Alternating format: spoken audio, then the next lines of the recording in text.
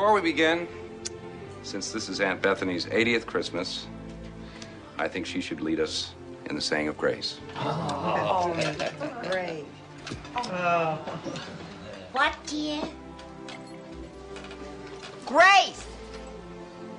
Grace. She passed away 30 years ago. They want you to say grace. The blessing.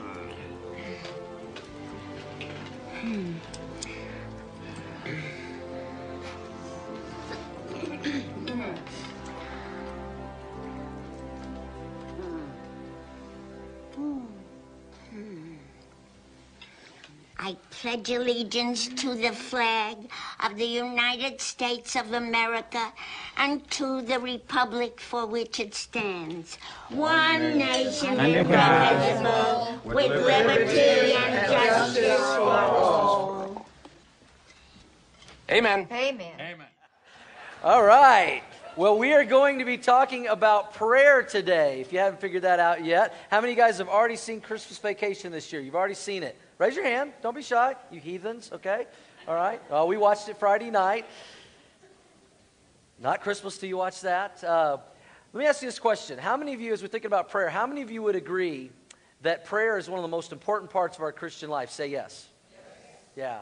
USA Today just recently did a poll asking people how important is prayer, and 8 out of 10 Americans believe in the power of prayer.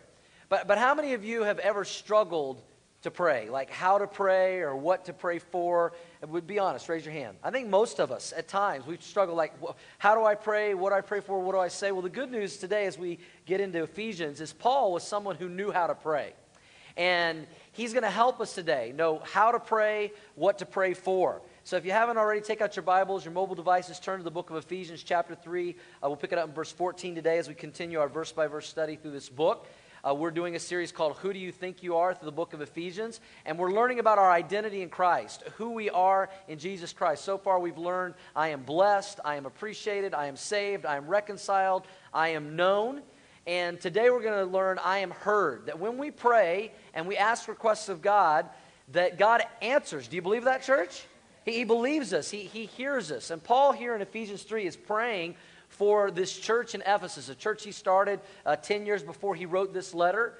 And he's telling them how he's praying for them. And in this prayer today, we can learn how to better pray and what to pray for. And so if you look at your notes there on the back of your newsletter, I'm going to do an acrostic. If you look down, it spells out prayer. And so each of our points is going to be out of the letters of prayer. Starting with the first one, which is P, prayer is personal. Paul teaches us today that prayer is personal. Look at verse 14. The first thing Paul says, for this reason I bow my knees. Paul says this is something I do. It's very personal. You know, there's a lot of different postures of prayer that you find in the Bible. You see people sitting, you see people standing, you see people lying down. One of the most uncommon is to see people on their knees. You do see it every once in a while. Paul is certainly making reference to that here. I'm bowing on my knees. And I think sometimes it's good when we pray to actually get down on our knees when we pray. Maybe it's beside our bed.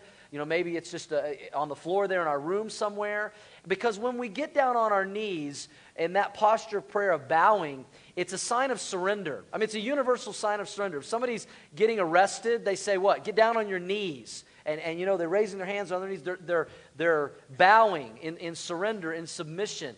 And so when you get on your knees and pray, it's a sign of surrender and submission of our will to God as we're coming to Him in prayer. And there's lots of different ways that we can pray. Besides just our posture, we can pray silently from our heart to God. We can pray out loud. We can pray alone. We can pray in a group. We can even pray by journaling. I don't know how many of you guys, any of you journal? You journal? That's a great way to pray, where you're actually writing out your prayers to God. You know, God sees that. He knows your heart. It doesn't always have to be verbal. Another way to pray that you might not have thought about is singing.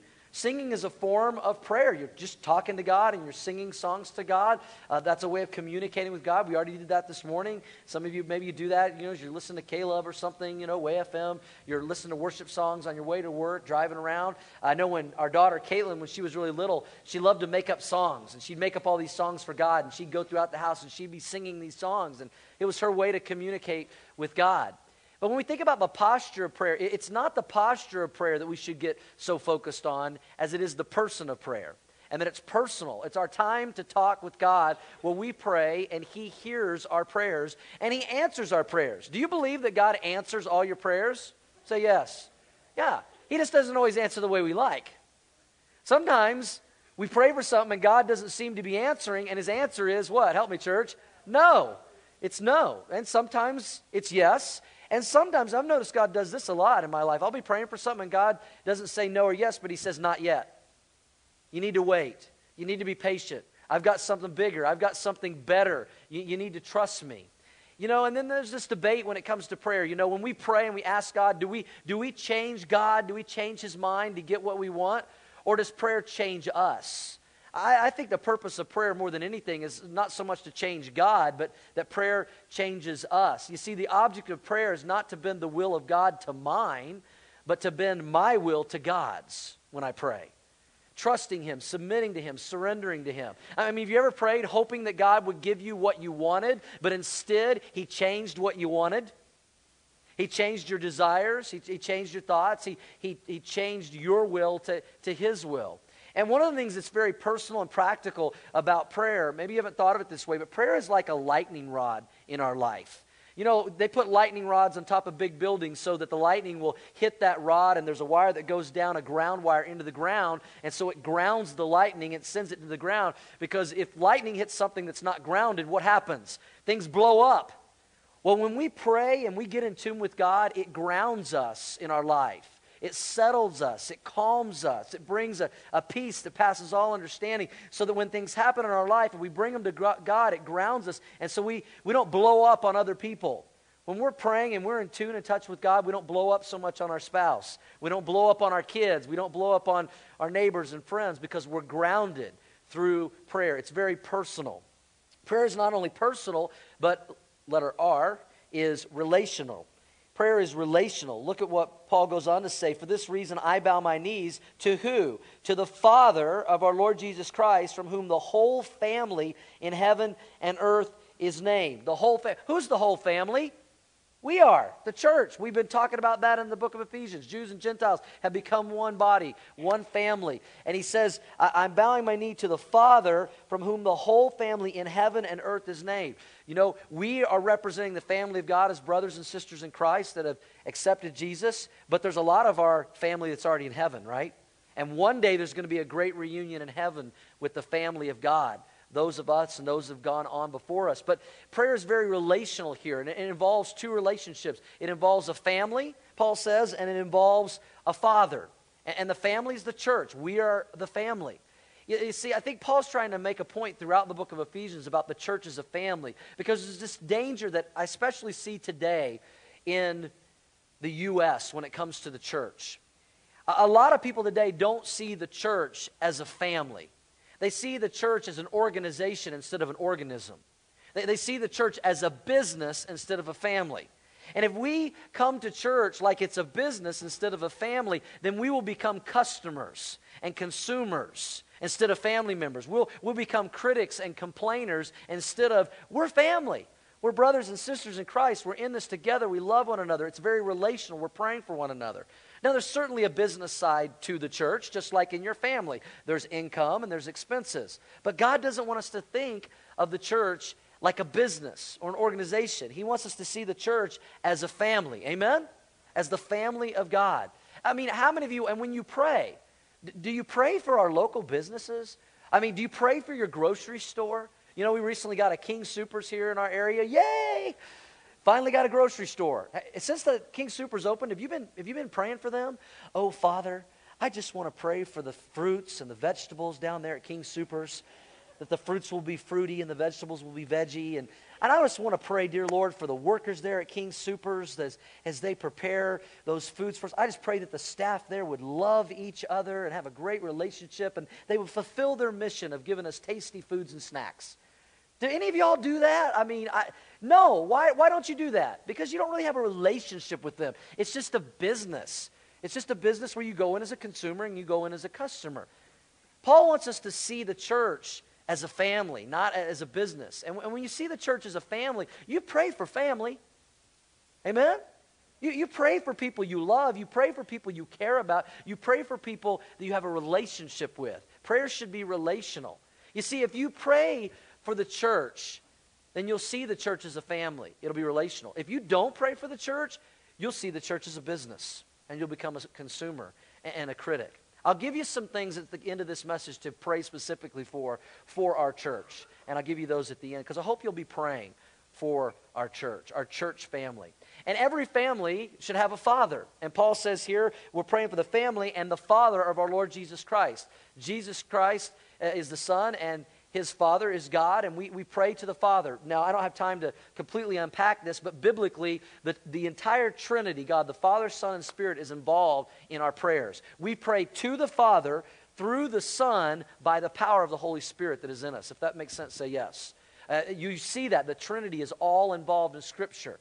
And here's the most important thing that I could tell you, and practical thing about prayer that I want you guys to get. Here is the key that you need to know about prayer. That God is your Father. If you've accepted Jesus Christ as your Lord and Savior, God is your Heavenly Father. He's your daddy. That is the key to understanding prayer. It's the key to viewing prayer in the right way. If you see God as your Heavenly Father, prayer will be very natural. It'll be easy. It'll make sense to you. If you don't see God as your Father, prayer will be unnatural. It will be a challenge. It will be difficult. You won't really fully understand it. It's so key that we see God as our Father and we as His children, part of the same family. I've had the privilege to disciple several men here in our church, and God keeps giving me these men who have come from very religious upbringings. And when I say religious upbringings, they've been a part of churches where the way they taught them to pray was say this prayer this way every time. Very memorized, rote, prayers. How many of y'all know what I'm talking about? And so now they're trying to learn to pray in a more natural way. Pray to their Heavenly Father, their daddy who wants to hear from them. He doesn't want to hear this set of memorized, pat things. He wants it to come from their heart. And sometimes when they'll get done praying, they'll say, did I do it right? And I will say, well, was it from your heart? Yes, then you did it right. Amen? Because our daddy, our Father, wants to hear from us. It's so important that we see God as our Heavenly Father, that we're just talking to our daddy. I think this has helped me in my own personal relationship with God more than anything else when I became a daddy. When I was blessed with 2 children, when I became a father, that has helped me so much in understanding my relationship with my Heavenly Father. Because I know how much I love my kids. And God, my Heavenly Father, loves me even more than I love my kids. I know how committed I am to my kids, and I'll do anything for them. And God feels infinitely more toward me than I even do my kids. I know how I want to be there for my kids. I want to hear from my kids. I want to spend time with my kids. I want to have a relationship with my kids. And our Heavenly Father feels the same way and infinitely more about us. Amen? And so when we see God as our Heavenly Father, it changes the way we approach Him in prayer. We're just talking to our dad.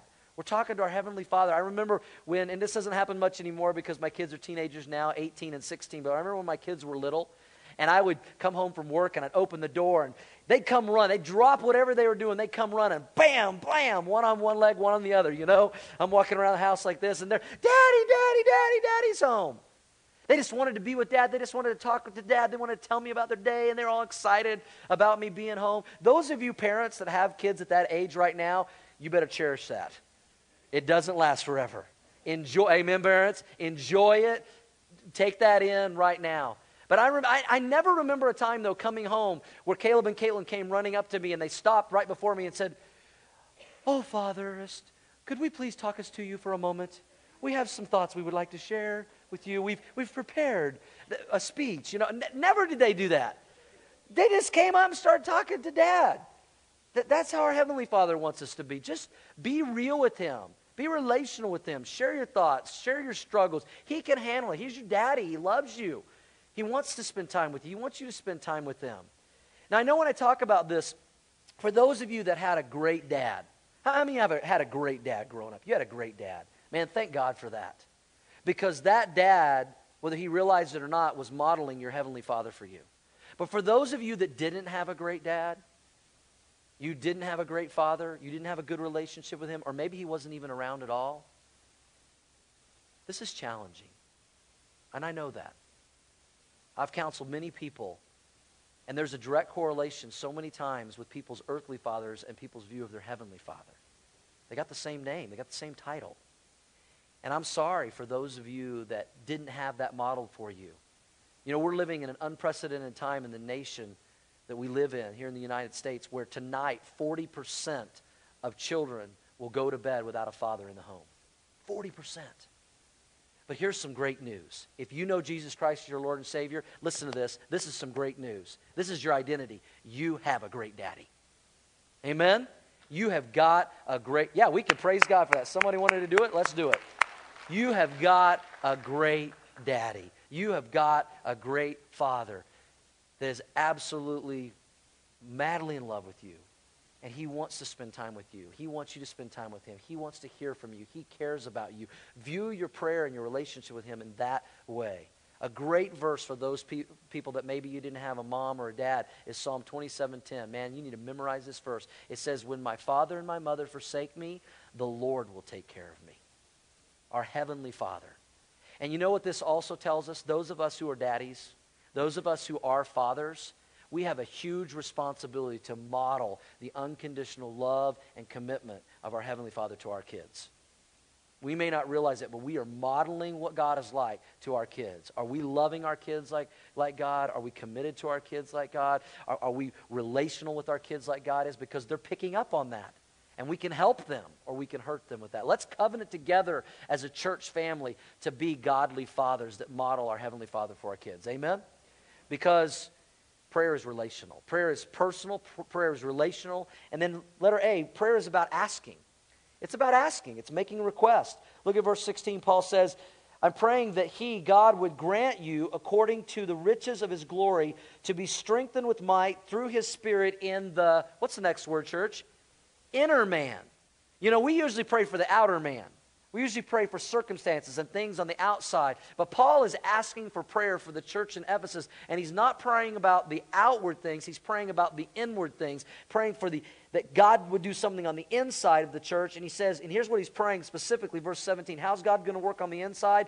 That Christ may dwell in your hearts through faith.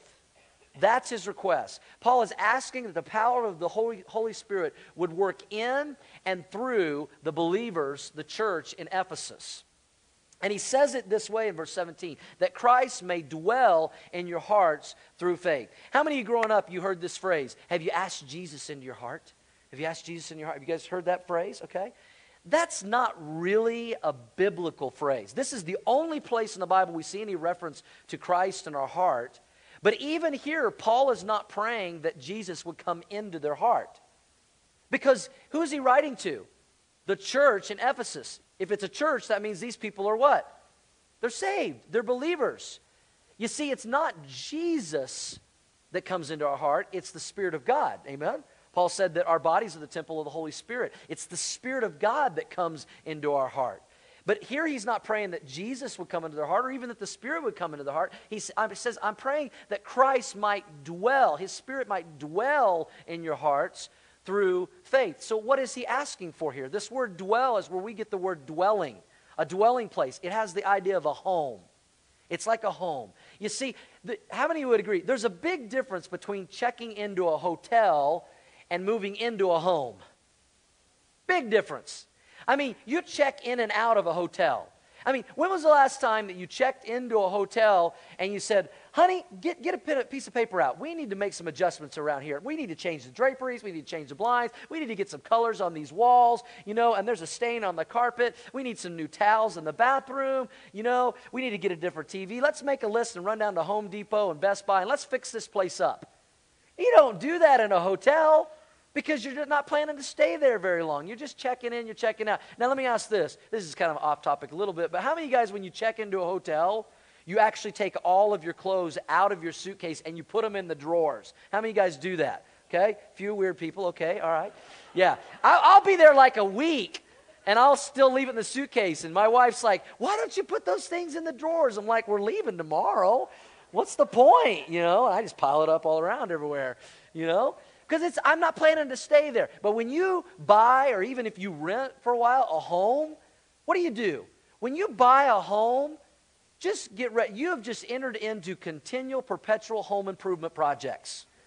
And it never ends. When you buy a home, I mean, you start painting the walls and doing the carpet and fixing the blinds and putting pictures up and all of that, because you're going to dwell there. You're going to live there. It's your dwelling place. It's your home. It's a continual home improvement project from now until Jesus comes.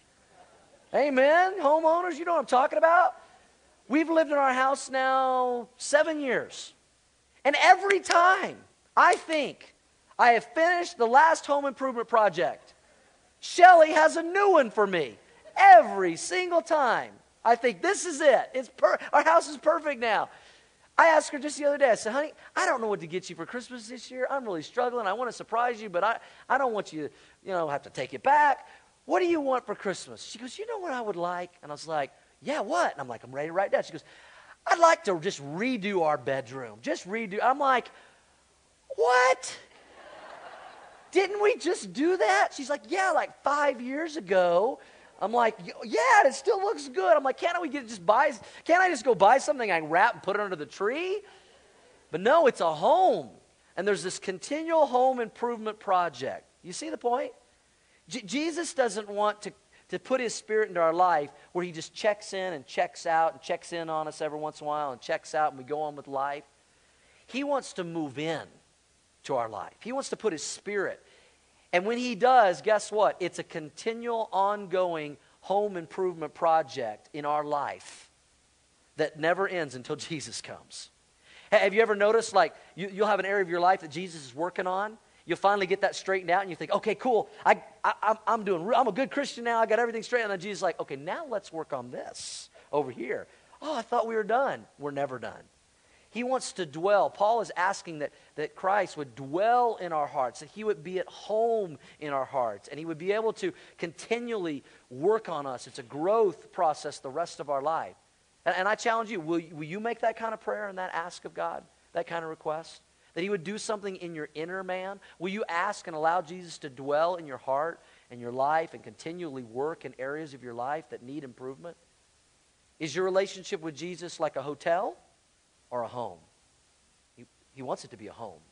So prayer is personal. Prayer is relational. Prayer is about asking. And then prayer is about yearning, having a yearning for God. Look at the second part of verse 17. Paul says that you being rooted and grounded in what, church? Love. Everybody say love. How many of you know that roots are important?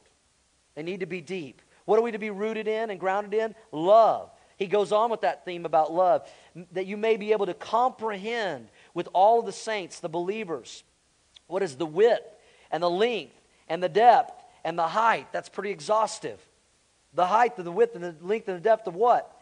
To know the love of Christ, which passes knowledge, that you may be filled with all the fullness of God. The root system of the Christian life is love. It's all about love. Love for God and love for others. One day, the religious leaders of Jesus' time came up to him and they said, okay, we got all these commands in the Old Testament. We're having a hard time keeping up with all of them. So could you just narrow it down to one? If we only keep one, which one is the most important to keep? And what did Jesus say? Love the Lord your God. Love the Lord your God with all your heart, with all your soul, with all your mind. And he said, and love your neighbor as yourself.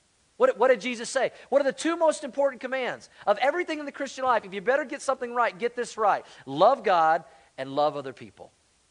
You know, we just finished in our small group studies, church-wide, we did this study called Not a Fan, being a fully committed, devoted follower of Christ and not a fan. I loved the last video because it brought it all together. It was all about love. Serving God out of love, serving others out of love.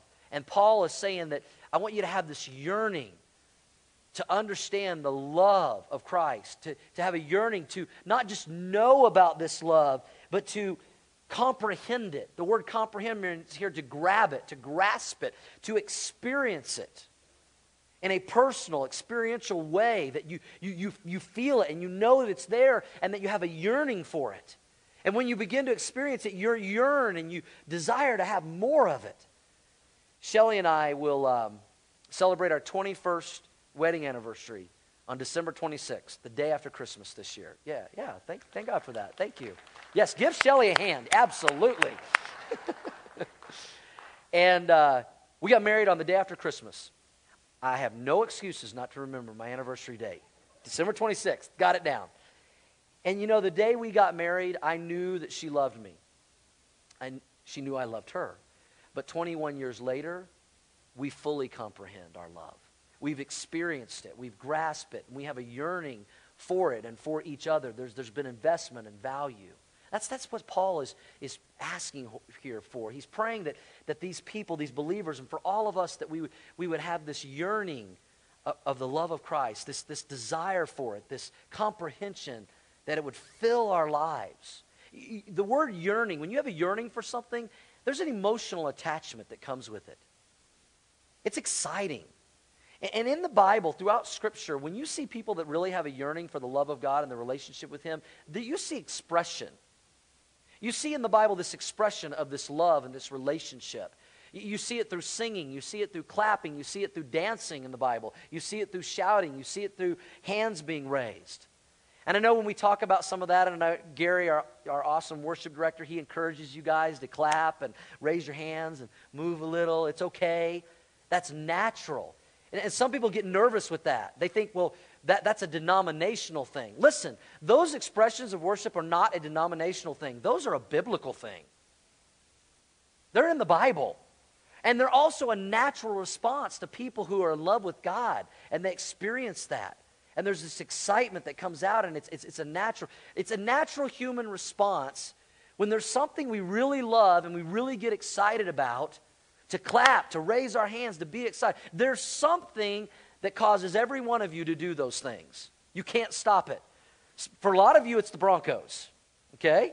Except the other night. Gee, we won't go there. Sorry, I didn't mean to ruin your day. Or another sports team.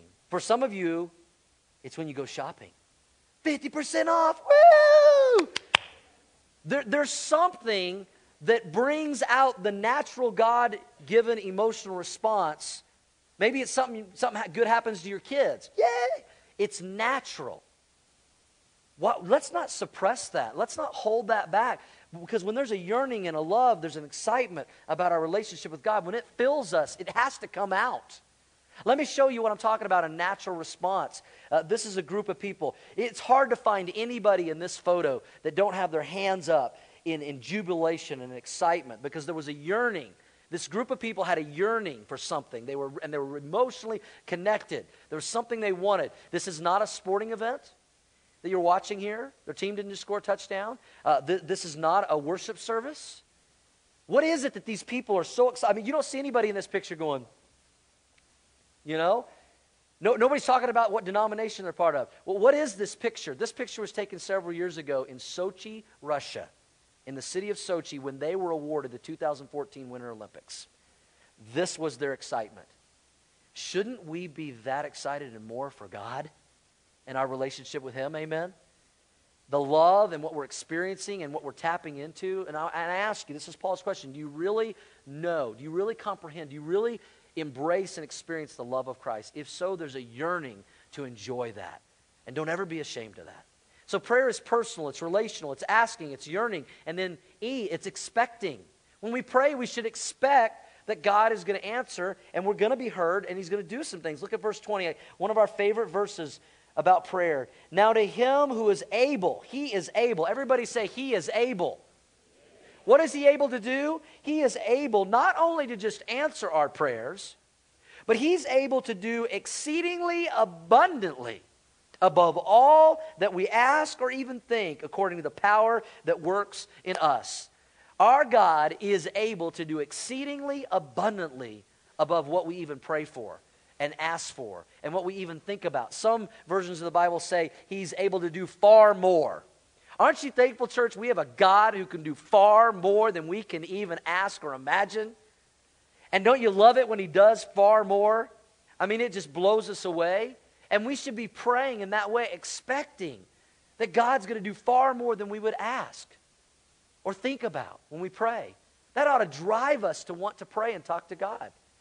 I mean, let me ask you, how's prayer going for you? How's prayer going for you? What are you praying for? Who are you praying for? Are you praying expecting God to do exceedingly abundantly above what you'd even ask or think? Are you praying that expecting He'll do far more? You know, Orchard Church has been around now 8 years, and I can honestly tell you God has done far more than we ever expected in 8 years. Far more.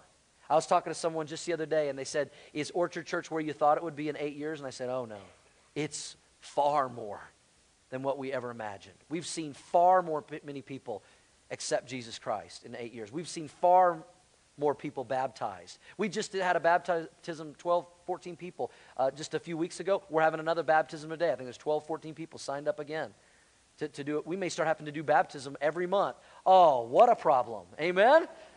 So many people are getting saved, so many people getting baptized, far more than we've even prayed for. Far more lives changed, far more marriages restored, far more people freed from addictions and hurts and habits and hang-ups who celebrate recovery and what Christ is doing in their life.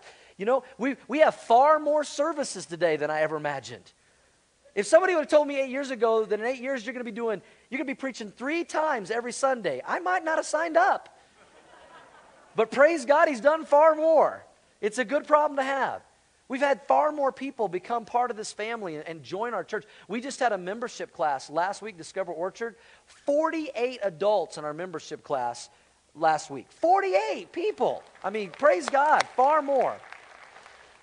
There was something that was pretty amazing that happened this week I want to share with you guys real quick. We're getting ready for our incredible Christmas Eve, 3 services on Christmas Eve, 2, 3, and 4 o'clock. And we were doing a video shoot, and this is a picture that Gary took, and he tweeted this out of the video shoot here in the Brighton area. You say, well, no duh, it's a nativity scene, and we would expect that.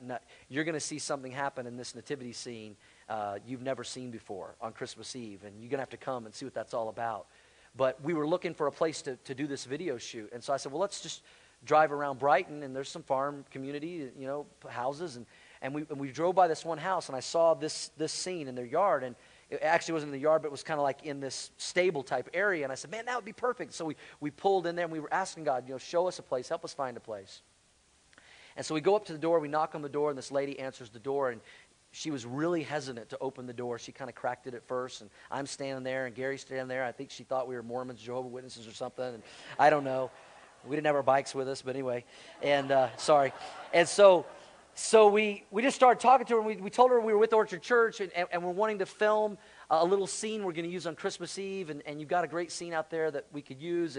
And she was like, oh, yeah, I'll let you do that. And she opened up the door, seemed a little bit more comfortable, and she started to kind of shake. And she said, can I ask you guys, why did you choose my house? And we said, well, we saw the scene, and we just asked. And she started to cry. And we knew something, God was doing something. And she said, God sent you here today. God sent you to my house. And we said, why?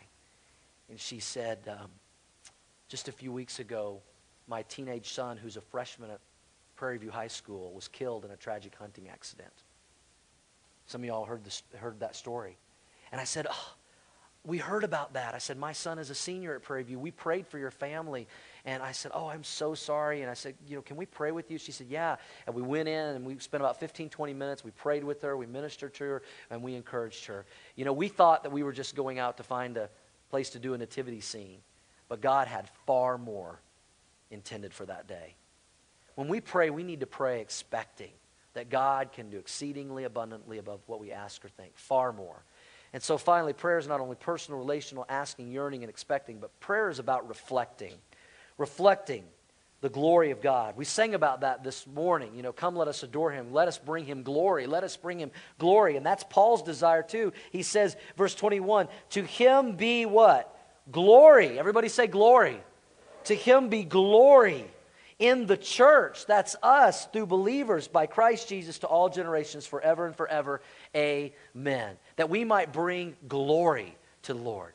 That we might bring Him glory. You know, I got to stop right here. I just saw something really cool happen. This was completely unplanned.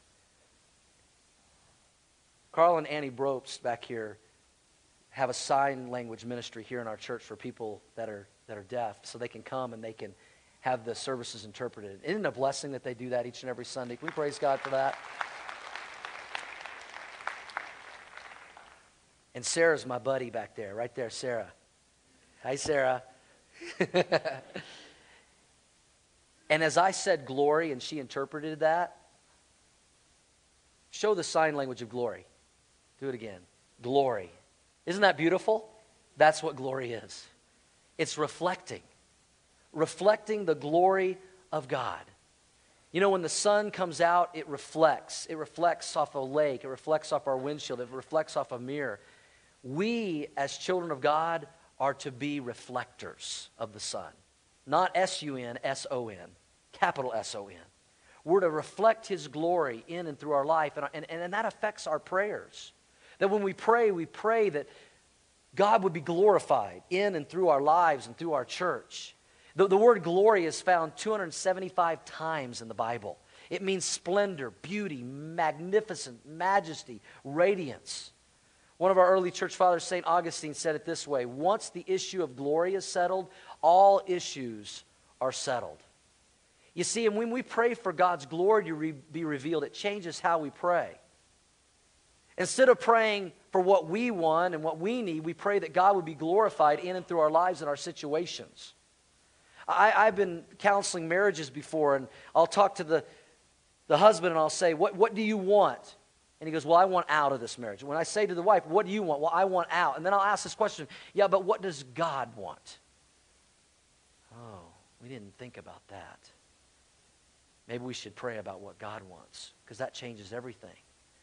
It changes your marriage when you want your marriage to bring glory to God. It changes how you pray about your business, because it's not about what do your customers want, what does the community want, what do you want, but what does God want? How can God be glorified through my business, through my marriage, through my family, through my friendships, through my health challenge?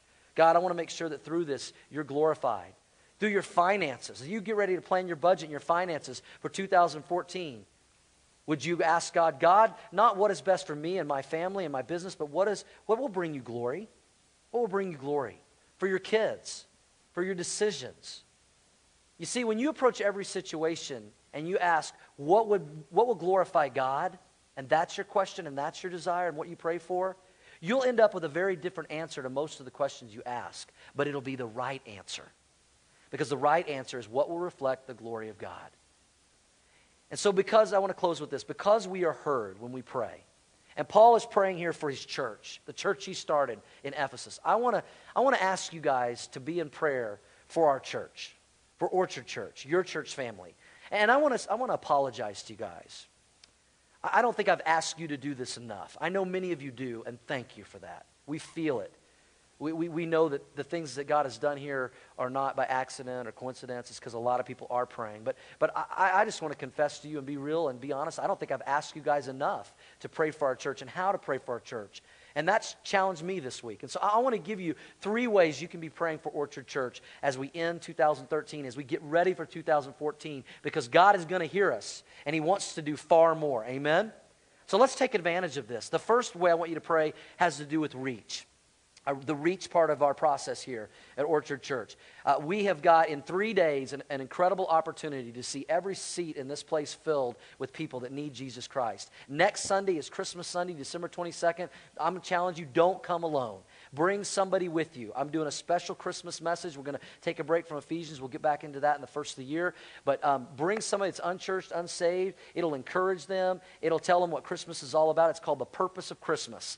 And you don't want to miss it. You want to make sure your friends are here. It's an opportunity to reach people with the gospel of Jesus Christ. And then Christmas Eve, it's a time when people will, if they're only going to come to church once or twice a year, this is one of those times.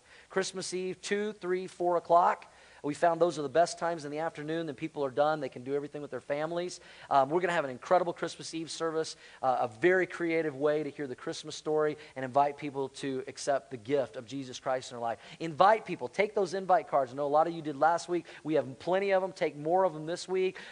Post it on your Facebook. If you tweet on Twitter, it doesn't make you a twit. Tweet those things out. Let people know. Use those social medias in a positive way to tell people about our services.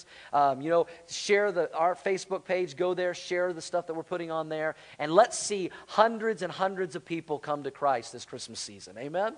Let's see God do far more than we can ask or think. The next way I'm going to ask you to pray for our church is in the area. I bet you can get this one. What do you think the next one is? Relate. Yes, it's our process. Reach, relate. Relate is about connecting people in relationships. Our church since summer has been running 30% more people every Sunday than a year ago. 30%. And so we've added another service. As we grow, we say this as a church leadership team all the time. The bigger we get, the smaller we need to get. Making sure we have plenty of small groups so people can relate and people can connect. We don't want people just to get lost in the crowd or be a number. We're getting ready now. We just finished up our fall semester of small groups. We're starting our spring semester in January. We'll be kicking that off. And we need more people willing to host a small group. And so I'm asking you today, if you've ever hosted or you'd be willing to host or you've got questions about that, you're not signing your life away today, but if you would like to know, take your connection card, give us your name, your best contact, a number or email, and on the box that says other, just put right in small group host. That means you'd like somebody to contact you about being a small group host next semester so we can get these people who are new in our church relating in groups of 10, 12, 14 people in homes. That's the best way to get connected here at Orchard Church. And I'll tell you this, as we're growing, we have to add people to our leadership team as we're growing because we never want the church to outgrow our opportunity to minister to everybody. And so we just recently hired Don Fine as our new family pastor. We are talking to some other people, some part-time support roles, some full-time, because we want to stay ahead of the growth. And so we as a leadership team, we want to make sure the right people are on the bus, in the right seats on the bus, and we covet your prayers. Amen? Will you pray for us for that as we make those very important decisions that we can minister to everybody properly? And then guess what the last one is? Reproduce, yes. We are a church that wants to reproduce spiritually and corporately. Pray for our discipleship ministry. We want to see more people involved in our one-on-one discipleship ministry next year than we've ever had before. If you're interested in discipleship or being a discipler, you can let us know that as well on your connection card. But be praying for our discipleship ministry. Be praying for us as we want to start other churches. We've already started one church, Orchard Church of Erie. They're going to celebrate their 3rd anniversary this January. They are now about to be completely independent. We're ready to do it again. We're ready to get another church plant intern into our church and then send them out to plant another church. We've been praying this last year that God would give us the right person. We're still praying for that person. We don't know who they are. Be praying for that because we want to start many more Orchard churches. That's where we got the name Orchard. We don't want to be a tree. We want to be an orchard. We want to be spiritually reproductive, fruit-bearing. Amen? So pray for that. Pray for our missionaries that we support, the extended ministries of our church around the world. Pray for the Rezgas, Paul Clark, the Abermans in Slovakia, Luke and Kelly Lyons in the Philippines. Pray for Jonathan Simpson. It's not a church that it's down on this side. It's not a church we planted, but it's a new church plant this last year called Ignite down in Highlands Ranch. And we have just been supporting them a little bit every month as we want to help other churches get planted in our community, in our city. Pray for our 3 feeding centers. We just had a team get back from Haiti. They had an awesome time. You do not want to miss next Sunday because Lord willing, we're going to be showing the video of the kids opening your Christmas shoe boxes next Sunday. So pray for our 3 feeding centers that we fully support, Philippines, Mexico, Haiti, and that the funds will come in as we continue to support those. And then one more thing I'm going to ask you guys to pray about. People ask us all the time, are you guys ever going to get a place of your own? You guys going to build a building? And we've said from day one, and we'll continue to say, that's up to God.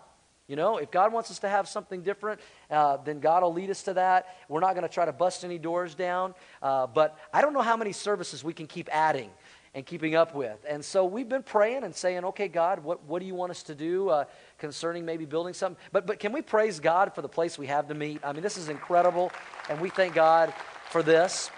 And so I don't know if you guys have noticed, but right next door, this is an aerial view of the high school. We are right here, right now in the auditorium. And do y'all see this right here, right next door to the high school?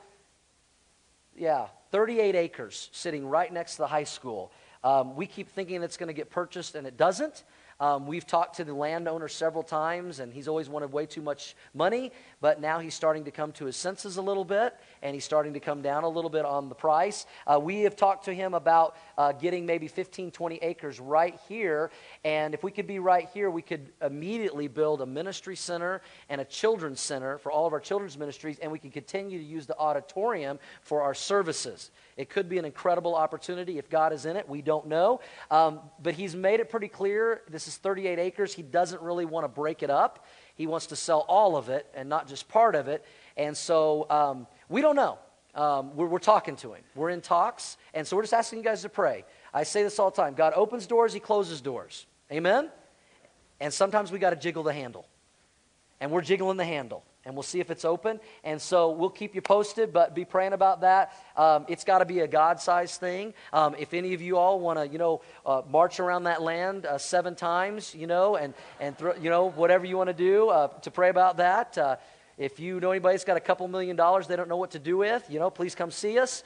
But it's in God's hands. We're not going to make it happen. We're not going to force it to happen. In the meantime, we got a great place to meet. But be praying about that as we go into 2014 and see what God will do. But let's pray bold prayers. Amen? Because we are heard. Let's pray that God will do exceeding and abundant, far more than we could ask or think.